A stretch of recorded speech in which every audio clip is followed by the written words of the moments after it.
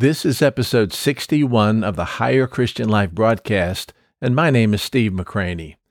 We've been looking at how to surrender your life to the Lord, which is the key that opens the door of the higher Christian life or the abundant life that Jesus promised. Remember? And we've been able to boil the steps down to the surrendered life into 7 manageable but difficult steps. Today we will look at step 3 of 7, and this one is undoubtedly the hardest one. It deals with saying no to your flesh and dying to yourself. That's right. It's what Jesus told his disciples the first 2 prerequisites for following him were. He said from Matthew 6:24, "If anyone desires to come after me, let him deny himself, 1, and take up his cross, 2, and follow me." And remember, he sets his standards. We don't. But it begs the how question. Like, how exactly do you die to yourself, and what does that even look like in real life? That's a great question, and the Bible provides an even greater answer. So join us as we look at step 3, dying to self to receive life in him and everything else that goes with it, as we strive to surrender our lives to him and embrace the higher Christian life. Let's jump right in, shall we?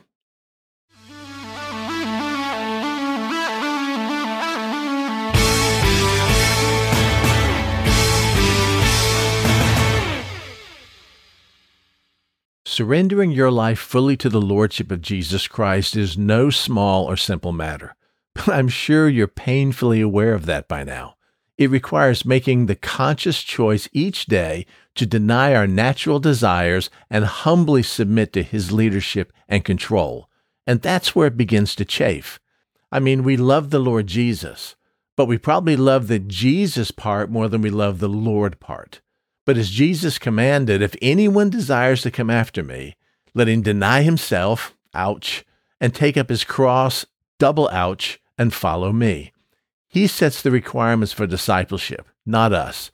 And as just with about everything in the Christian life, it's really all or nothing. It's life or death, hot or cold, light or darkness, the narrow gate or the wide road. You walk by the Spirit or walk by the flesh. It's good fruit or bad fruit. You get the idea. He says to follow him, we must first deny ourselves and then die to ourselves. This is what baptism symbolizes, dying to self, being buried with Christ, and then being raised into a new life in him. Okay, we got that. But what does it really look like in practical terms to die to self daily? Dying to self goes much deeper than just giving up a few activities we enjoy or taking on a few extra chores around the house. It requires renouncing the deep-seated notion that our lives still belong to us and embracing the biblical reality that we now belong entirely to Christ. When he died on the cross for our sins, he purchased us with his blood, and purchase speaks of ownership, which means our lives are no longer our own.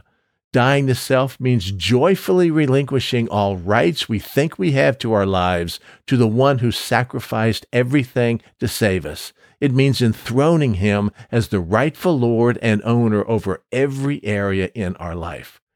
So what does denying and dying to self look like? Well, concretely, this dying to self plays out through both the small and large choices we make each and every day. It means choosing to leave your lucrative career that provides comfort and prestige to pursue full-time ministry at a fraction of your former salary, or regularly apologizing to your spouse in humility when conflict arises, even when you don't think you were in the wrong, in order to restore peace and unity in the relationship by putting your spouse first. Dying to self often requires passing on purchasing something nice that we can afford and believe we deserve in order to generously meet an urgent need in someone else's life. It could mean taking time away from a beloved hobby or habit that is absorbing too much of our time and attention at the expense of God's priorities or sacrificing the time we spend with our children. Each new situation presents an opportunity to once again surrender our will and way to Christ's desires and plans for us. We simply must be open and willing to put him first and everything about us less than first. To walk in a life of continual self-denial and dying to self, We must abandon the notion that we know what's best for our lives almost on a daily basis and embrace the fact that God's purposes and priorities are better and higher than ours. It requires admitting we don't have all the answers and desperately need the guidance of the Holy Spirit each step of the way. As Paul said, "I have been crucified with Christ. It is no longer I who live, but Christ lives in me. And the life which I now live in the flesh, I live by faith in the Son of God who loved me and gave himself for me." The old, rebellious, stubborn, selfish nature must die so that the resurrected life of Christ can reign fully in us, transforming us into his image. Of course, practically living out the surrendered, crucified life will look different for each of us. It may mean humbly serving others in lowly ways when we'd rather kick back and relax or be the one being served. It may mean we have to bite our tongue instead of firing off a heated text message or email that we can never take back.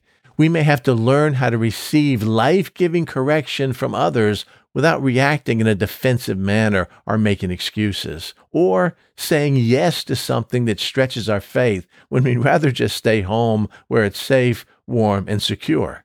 Each new situation requires a fresh dying to our fleshly reaction so that we can respond as Jesus would. This is the substance of self-denial and dying to self. And these are the two prerequisites for following Jesus in Matthew 6:24. Just read them for yourself. While often difficult and uncomfortable, dying to self daily is the only pathway to experience the full and abundant life Jesus promised. It is the key to the higher Christian life we've been talking about. And as we surrender control of our life to Christ's capable hands, we are set free from the grip of sin, filled with supernatural joy, and we experience deep intimacy with Jesus as maybe never before. Remember, in the next verse, Jesus said it was to those who willingly lose their lives for his sake that will find true life.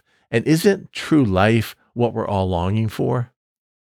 Dying to self is the only way to live the abundant life he promised. Dying to our natural selves is admittedly not easy or painless. In fact, it may be the hardest thing you've ever tried to do. But the rewards are eternal and far outweigh any temporary suffering it involves. As we yield ourselves fully to Christ each day, we gain an imperishable inheritance in heaven that cannot be diminished. The trials that come from daily surrender to Christ produce everlasting joy that is beyond comprehension. So let's take up our cross today and every day, whatever that looks like for us in our specific circumstances, and push forward towards the life of total surrender. Say no to self-will and yes to the new resurrected life Christ purchased for us. Because walking in the crucified life with Jesus is the only path to experiencing lasting joy, freedom, and purpose. And it is a vital step in surrendering your life totally to the Lord. So begin that process today. Say no to you and yes to him.